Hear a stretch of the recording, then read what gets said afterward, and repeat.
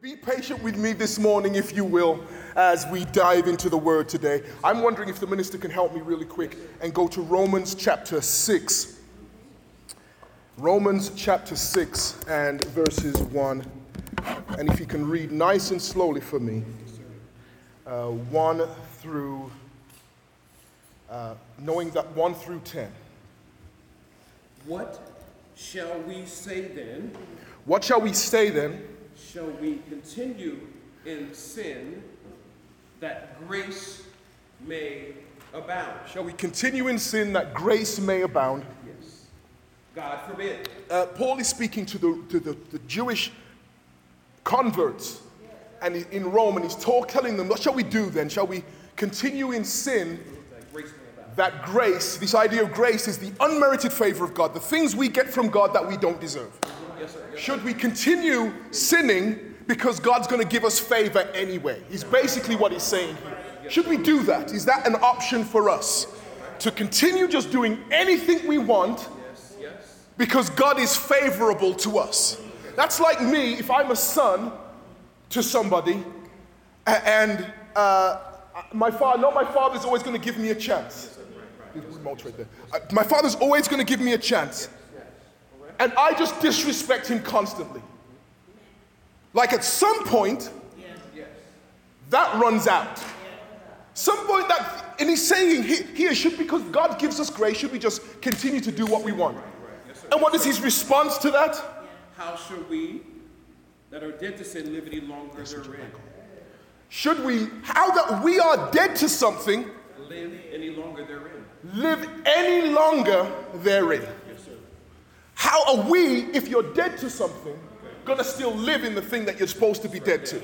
Last week we talked about the resurrection. It was Resurrection Sunday, Easter Sunday. I was so excited about it, right? Resurrection Sunday, I said, and I made a statement in the middle of there, and I realized I didn't explain it correctly.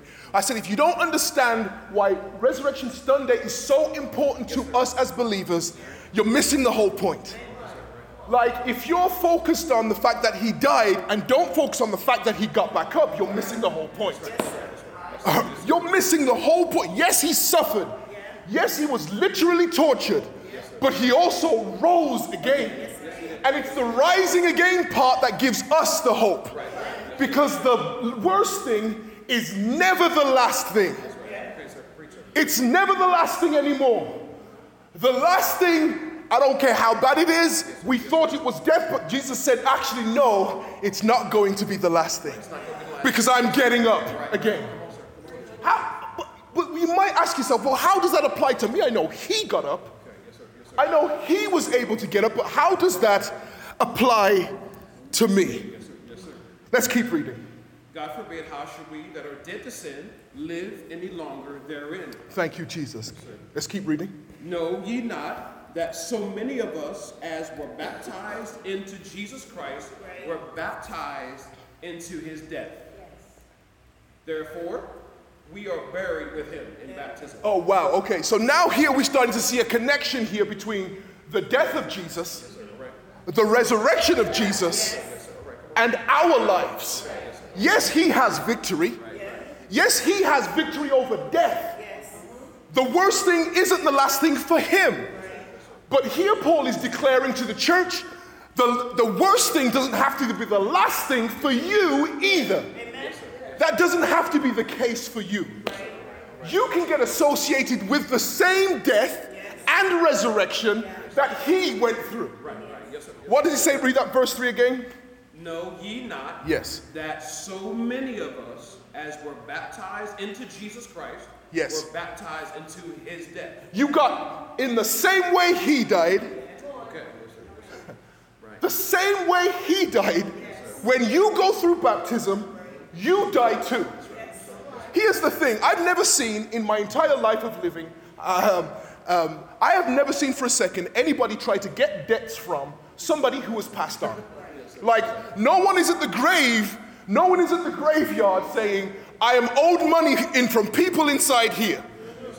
Because as soon as we hit the grave, it's whatever I owed you, you just lost. Like whatever thing you thought I owed you, it's done. Death stops everything you owed from being actually required from you as soon as you. So what happens then when we get associated with the death of Jesus? The thing that I was owed, or my things that were bad about me, all the things that I was indebted to, all the things that were bad about me, I don't owe them because I'm dead to that thing now. Like it's no longer mine. I'm free from that debt. I was watching this one thing in England, this show. This guy was trying to get insurance money. He said, on my death, I will get this money. So he said, okay, I'll just pretend I died. Man, in England, it is so difficult to prove that you are dead.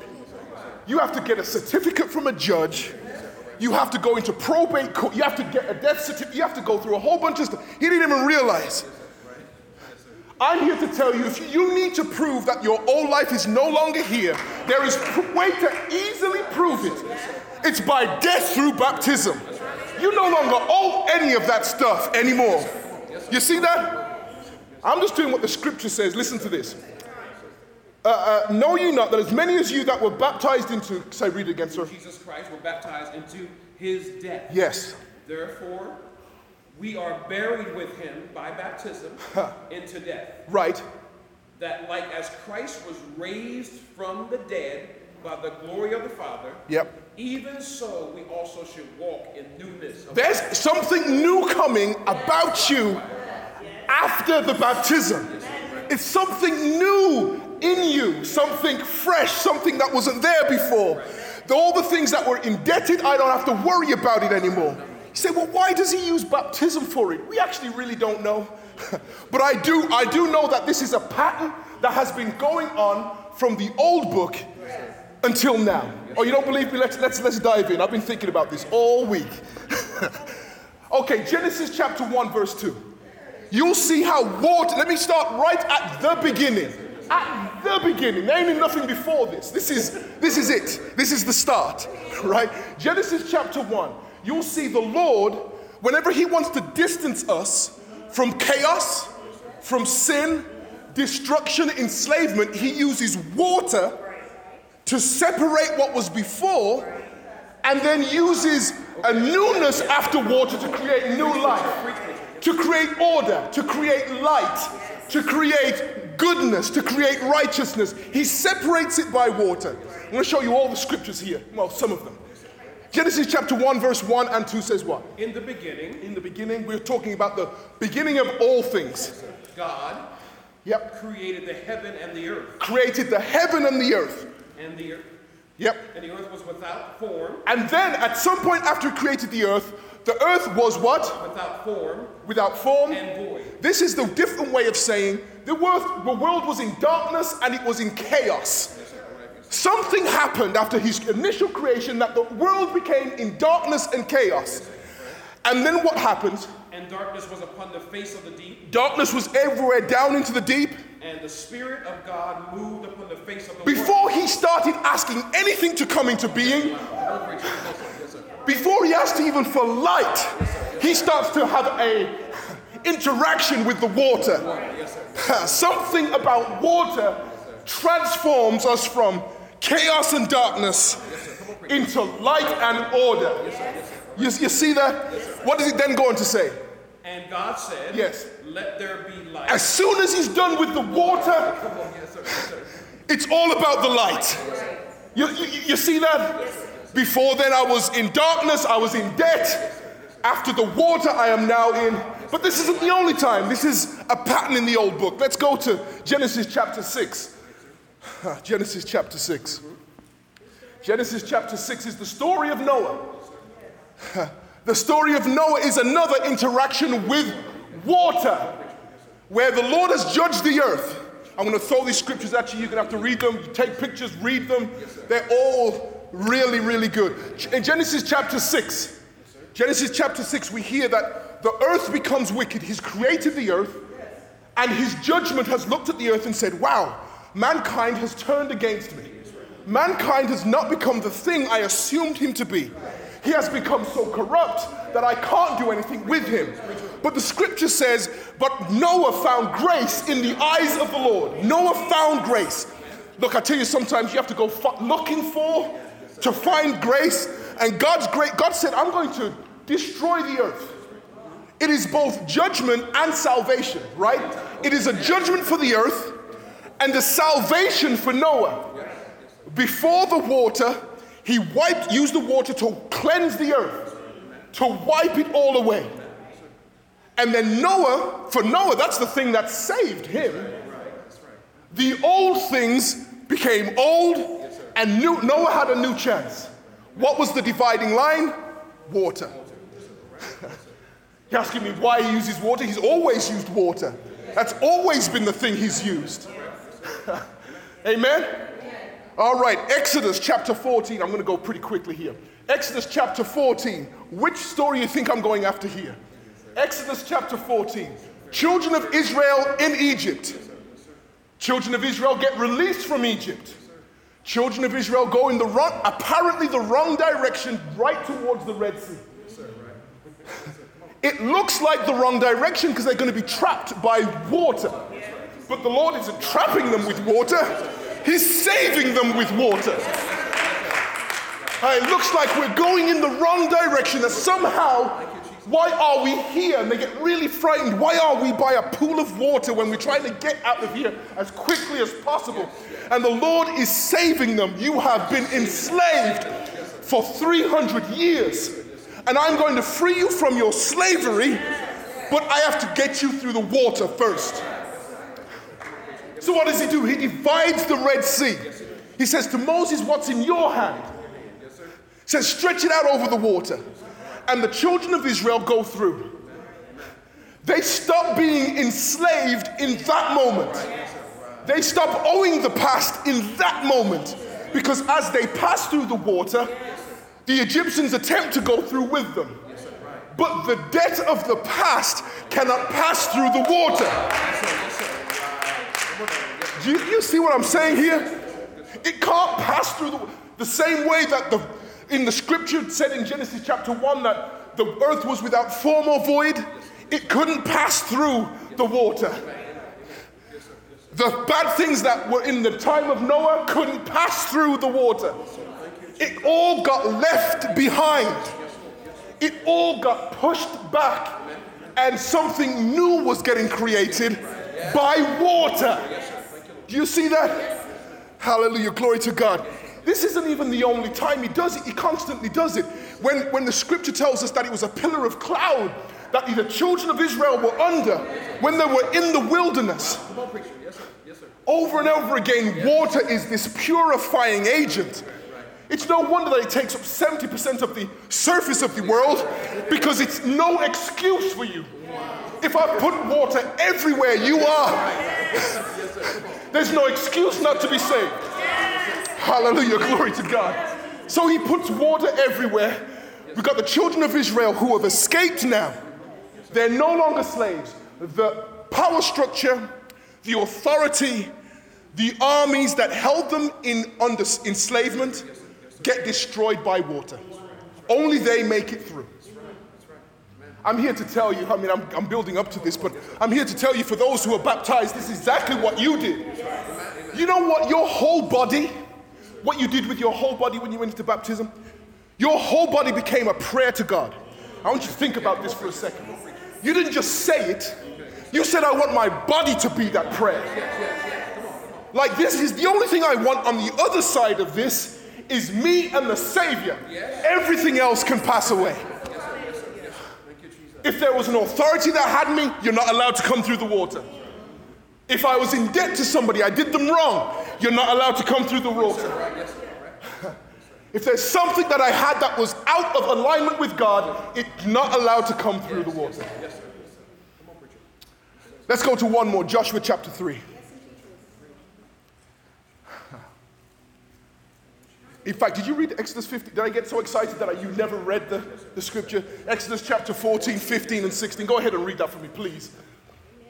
And the Lord said unto Moses, wherefore criest thou unto me? Moses was frustrated because he had reached the Red Sea and didn't know what to do.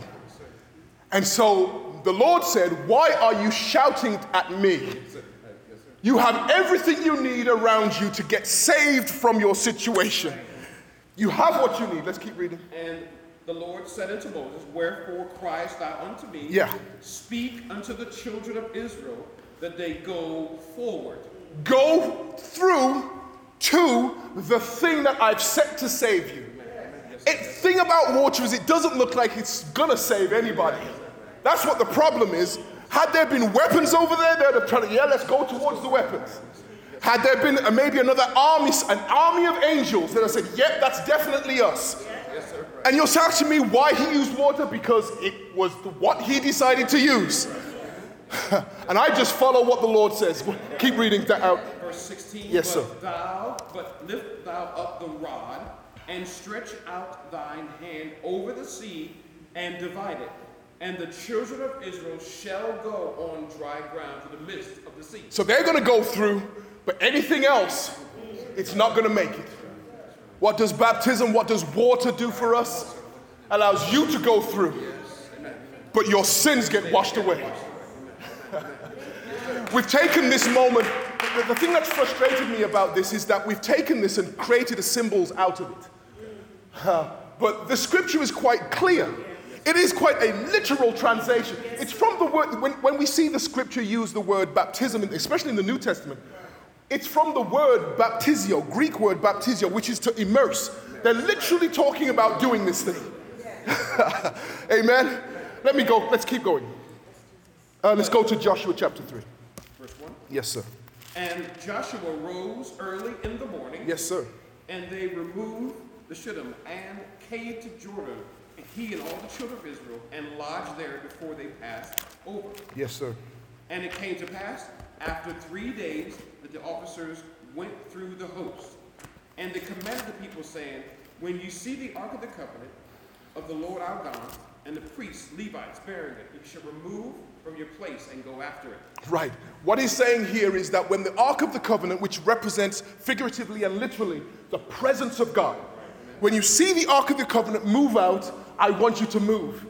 And the thing is, where it's going to move and lead you is through the Jordan River. It's going to lead you right through the river. What is happening in this moment is that the children of Israel have been in the wilderness for years because of disobedience. They've been wandering around the wilderness. And this is their chance to get rid of the wilderness and be in the promise. Some of us are still hanging around in the wilderness. And there's promise on the other side of... It's time to reject the wilderness to thinking we need to get through the water. Amen? So he says, when you see the presence of God, the Ark of the Covenant moving through the river, that's your signal to follow. Follow the presence. I tell you, you're not getting it, are you? The Spirit of the Lord moved upon the face of the water. The Spirit of the Lord moved on the face of the water, and all of a sudden light starts coming in and life starts coming in. And the scripture's telling the children of Israel, when you get to the River Jordan, follow the presence. And once the presence is here and you follow the presence, you get the promise. Glory to God. Keep reading a few more verses for me there, sir. Verse 4, yet there shall be a space between you and it, about 2,000 cubits of measure. Come not near unto it, that ye may know the way by which ye must go. You're right. For ye have not passed this way heretofore. And Joshua said unto the people, sanctify yourselves, for tomorrow the Lord will do wonders among you. What is the wonder? The Lord is going to part the Jordan River. This is a moment in the history of the children of Israel. They remember this. The Lord parts the River Jordan just like he did, if you remember, when he was at the Red Sea. So they've been wandering around the wilderness and they got saved by that, but then they get a wilderness attitude. And the Lord still wants to save them, and he saves them by water out of the wilderness. You're wondering what you're going through, and I'm saying Lord can save you out of it. Amen. So there's multiple examples of water being used to separate us from our old life. Multiple examples. I can keep going. But these are examples from Scripture where the Lord uses water to separate us. But I want to kind of more for you saying, well, what does the New Testament say about it? That is the old book. I want to get you a bit closer to the new book, right? First mention of baptism is actually Matthew. Matthew chapter 3, in fact, it is the first of the four Gospels, Matthew, Mark, Luke, and John. And the first of those Gospels is Matthew. Matthew is a Gospel that is directed towards Jewish brothers and sisters, the ones who were saved, the ones who came to Christ. Right? And he says in Matthew chapter 3, if you could just start reading that, sir. In those days came John the Baptist preaching in the wilderness of Judea and saying, repent ye, for the kingdom of heaven is at hand. So in the first book of the New Testament, we hear about this new prophet called John the Baptist. His whole thing is baptism. He's literally in his name. He gets called by it. He's baptizing them. And this man is spoken about in the prophecy of Isaiah. He says, if you keep reading, it will speak on it. For this is he that was spoken by the prophet Isaiah, verse 3, saying, the voice of one crying in the wilderness, prepare ye the way of the Lord, make his path straight. So he's going to be in the wilderness preaching about Jesus who's to come. And he's saying, I'm doing this to prepare for him. Prepare the way for Jesus. This is a 900-year-old prophecy. Isaiah preached this 900 years before this moment, and now it's being fulfilled. And what does it continue to say? For this is he that was spoken by the prophet Isaiah, saying, the voice of the one crying in the wilderness, prepare ye the way of the Lord, making his path straight. And the same John had this raiment of camel's hair, and leathern girdle about his loins, and his meat was locusts and wild honey. Yeah, drop down to verse 11 for me, please, sir. Yes, sir. I indeed baptize you with water unto repentance. Yes. But he that cometh after me is mightier than I. Oh, he's talking about something. He says, I'm going to get you close, but somebody's going to get you all the way there. Like I'm pointing you in the right direction, but somebody's coming. Can you imagine you're John the Baptist sitting here preaching this, and 2 verses from now, you're saying somebody's coming, and literally they're on their way. Like 2 verses from now, Jesus is literally coming. Prophecy is being lived out in this moment. John the Baptist is speaking, and he's saying, there's somebody coming after me. He's talking to in fact, he was talking to the Pharisees. And he said, hey, I know you think of yourselves as Abraham's children. You have a ritual, it's called circumcision, that makes you Abraham's children. But I'm here at the river of Jordan, literally baptizing, where this whole thing started. Where you were saved by water from the wilderness. And John the Baptist is here at the same river of Jordan, saying to the descendants of those people who went through the river long ago, it's time to get it right now. And just because you're Abraham's children doesn't mean you've got it. Come through the water. You've got out of line, get through the water. You see, saving through the water, amen? Let's keep going. But he that cometh after me is mightier than I. He's mighty. Whose shoes I am not worthy to bear. Thank you, Lord. He shall baptize you with the Holy Ghost and with fire. Amen. We're going to get to the Holy Ghost soon. Trust me. We're doing baptism right now. Let's go on this. Whose fan is in his hand, and he will thoroughly purge his floor and gather his wheat into the garner. But he will burn up the chaff and with unquenchable fire. Amen. Then cometh Jesus from Galilee. Whoa, wait a second. He's just been talking about him who's to come. Then verse 13, the scripture says, then cometh Jesus from Galilee to where? Jordan. To that place of water where they started this journey all those years ago. Yes, sir. Amen. This isn't an accident. This isn't by mistake. This is definitely purpose. That he would do this. And now look, we know who Jesus is. He's the perfect lamb, spotless lamb of God. No sin whatsoever. The question really is at this point, why is Jesus going to John the Baptist, and that's what you're about to read, to be baptized? It's a really good question. Why is he coming to be baptized? The simple truth is, he didn't need to be baptized at all. But he wanted to show you something. There is a revelation about to happen in this moment. And it's going to happen through water. Yes, sir. Right. Yes, sir. Come on. Just read what happens next. Then cometh Jesus from Galilee to Jordan unto John to be baptized of him. Verse 14. 13. But John forbade him. John's like, there's no way I'm baptizing you. First of all, I know who I am. I do, and I know good and well who you are. I've known who you are. I'm waiting here baptizing people with the assumption that you're coming. I know who you are. Why are you asking me to baptize you? What's Jesus' response? Then cometh Jesus from Galilee to Jordan unto John to be baptized of him. But John forbade him, saying, I have need to be baptized of thee. You're right, you do. And cometh thou unto me? Why are you coming to me when I need baptism from you? But keep going. And Jesus answering said unto him, suffer it to be. I need you to let this be this way right now. Because something's about to happen, but it will only happen when I go through water. I'm not saving me, I'm saving you. And I need to go through water to do it. What happens now? Keep reading. Suffer it to be so now, for thus it becometh us to fulfill all righteousness. Then he suffered him. And Jesus, when he was baptized, went straight away out of the water. Thank you, Lord and Jesus. lo, the heavens were opened, and he saw the Spirit of God descending like a dove. Amen. And lighting upon him. So we see the confirmation of who Jesus is. And in fact, if you could read verse 17. And lo, a voice from heaven saying, this is my beloved Son, whom I well please. What's on the other side of water? The revelation of who this man Jesus is.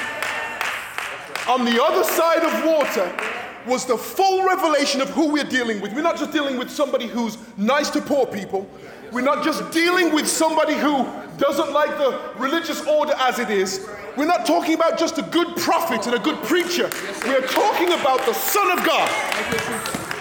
Hallelujah, glory to your name. We're talking about the Son of God. And that revelation came on the other side of water. The saving of the world was revealed on the other side of water.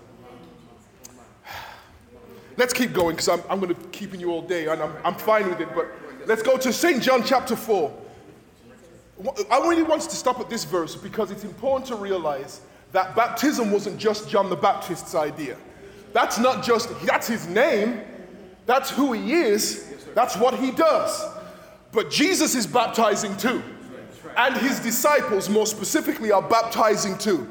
In fact, St. John chapter 4 says what? When therefore the Lord knew how the Pharisees had heard that Jesus made and baptized more disciples than John. So wait a minute, you're talking me, John the Baptist, is in his name. He's been baptizing.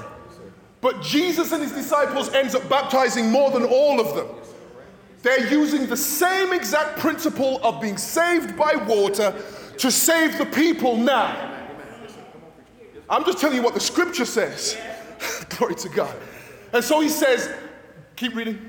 When therefore the Lord knew how the Pharisees had heard that Jesus made and baptized more disciples than John, through Jesus himself baptized not, but his disciples. Amen. Another scripture here I want to show you. I'm almost there now. Matthew 28. This is why I started talking about this from last week. Last week we talked about Easter. The Resurrection Sunday, right? The risen Savior. I was starting to think about the risen Savior, and I was thinking about baptism, how it kind of, in the first scripture I shared with you, we rise to new life because we are buried with him.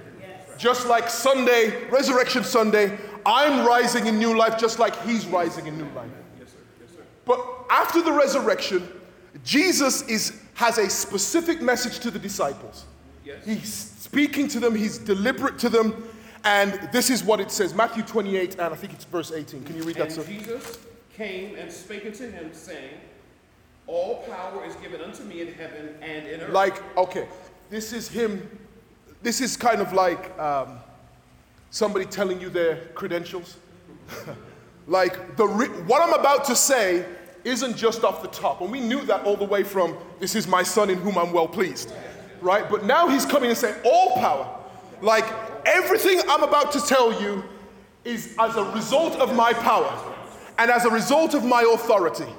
So the question really isn't why I should be baptizing, because that tells me right there, if he tells me after making that declaration, all power is given to me, I'm listening to you in the next sentence eagerly. Amen? Let's go, sir.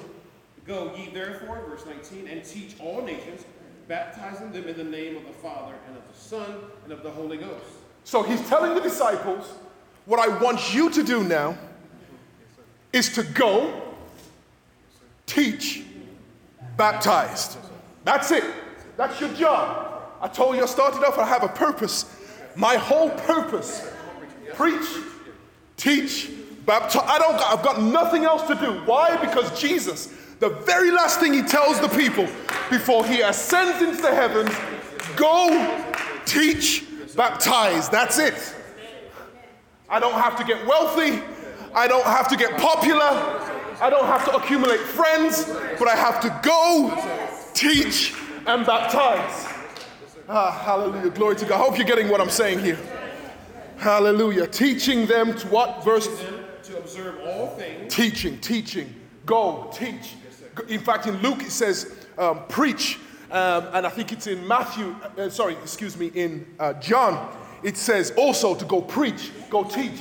This repeated message. Like you can't miss it. You cannot miss it if you go look. Amen. So now Jesus has told them what to do. The question for me is, what do they then do in response to what Jesus tells them to do? Acts chapter 2, I've got no choice. Acts 2. Let's go to Acts 2, sir. Acts 2. So this is the first time they have a public meeting. The church is beginning to be created.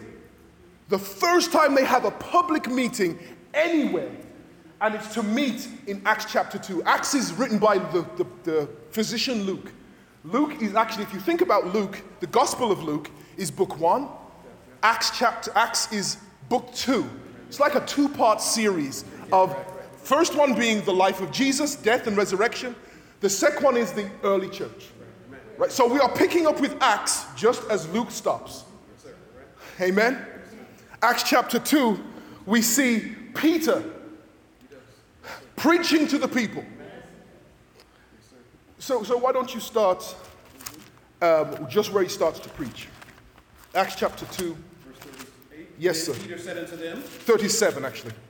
Now, when they had heard this, they were pricked in their heart, and said unto Peter. So Peter's just told them the teach business. He's told them the preach business. He says, the same Jesus you crucified is Lord and Christ. Y'all messed up. You killed the one who came to save you. But he also says you had no choice, because that's what he came to do. He came to die and he came to rise again. And so they're saying, I'm picking up right now at verse 37, where the people hear the message, I know who Jesus is now, what am I supposed to do? This is what verse 37 goes into. Now when they heard this, when they heard the thing I just told you, they were pricked in their heart. They were bothered by it. It really it impacted them. The whole death of Jesus was a big deal. But what they don't know is what Peter just told them is that he actually rose again. Yes, he did. Yes, he did. So keep reading. And said unto Peter and the rest of the apostle, men and brother, what shall we do? Like, you've told me the good news of Jesus. You've taught me now what he is. He says, what should we do? What does he say? Then Peter said unto them, repent and be baptized, every one of you, in the name of Jesus Christ, for the remission of sins. The only possible answer to the question of, now that I know who Jesus is, the only answer Peter gave, this was it. Just go ahead and repent and be baptized. You are going to pass from death to life, from sin to righteousness, from chaos to order, just by passing through water. This is what we've been doing from the very beginning. Going through water. I'm so grateful for my baptism. Amen. But this isn't the only place it happens. It happens over and over and over again throughout the book of Acts. Like, you can Google it, read it, it's all there. Every single time we come to know who Jesus is, he's asking us to pass through water. Which brings me back all the way to the beginning. Go back to Romans 6, if we can. Romans 6, and I'm going to come down. Romans chapter 6, verses 1 through 7. Now I want you to listen to this again, in light of what we've just heard. Romans chapter 6, verses 1 through 7. What shall we say then? Yes, sir. Shall we continue in sin, that grace may abound? God forbid. How shall we that are dead to sin live any longer therein? Keep going, sir. Know ye not that so many of us as were baptized into Jesus Christ were baptized into his death? Therefore we are buried with him in baptism, by baptism unto death, that like as Christ was raised from the dead by the glory of the Father, even so also shall we walk in newness of life. You want the newness of life in you? Let's just go through some water. Just like he did in the beginning when the earth was without form and void, just as he did when Noah needed to replenish the earth, just like he did with the children of Israel when they needed to get out of Egypt, just like he did when they were trying to get from the wilderness to the promise, just like he did with John the Baptist, just like he did when Peter and the rest of his apostles were speaking to the people for the first time. It's through water. Salvation is through water. May the Lord add a blessing to the reading of his word.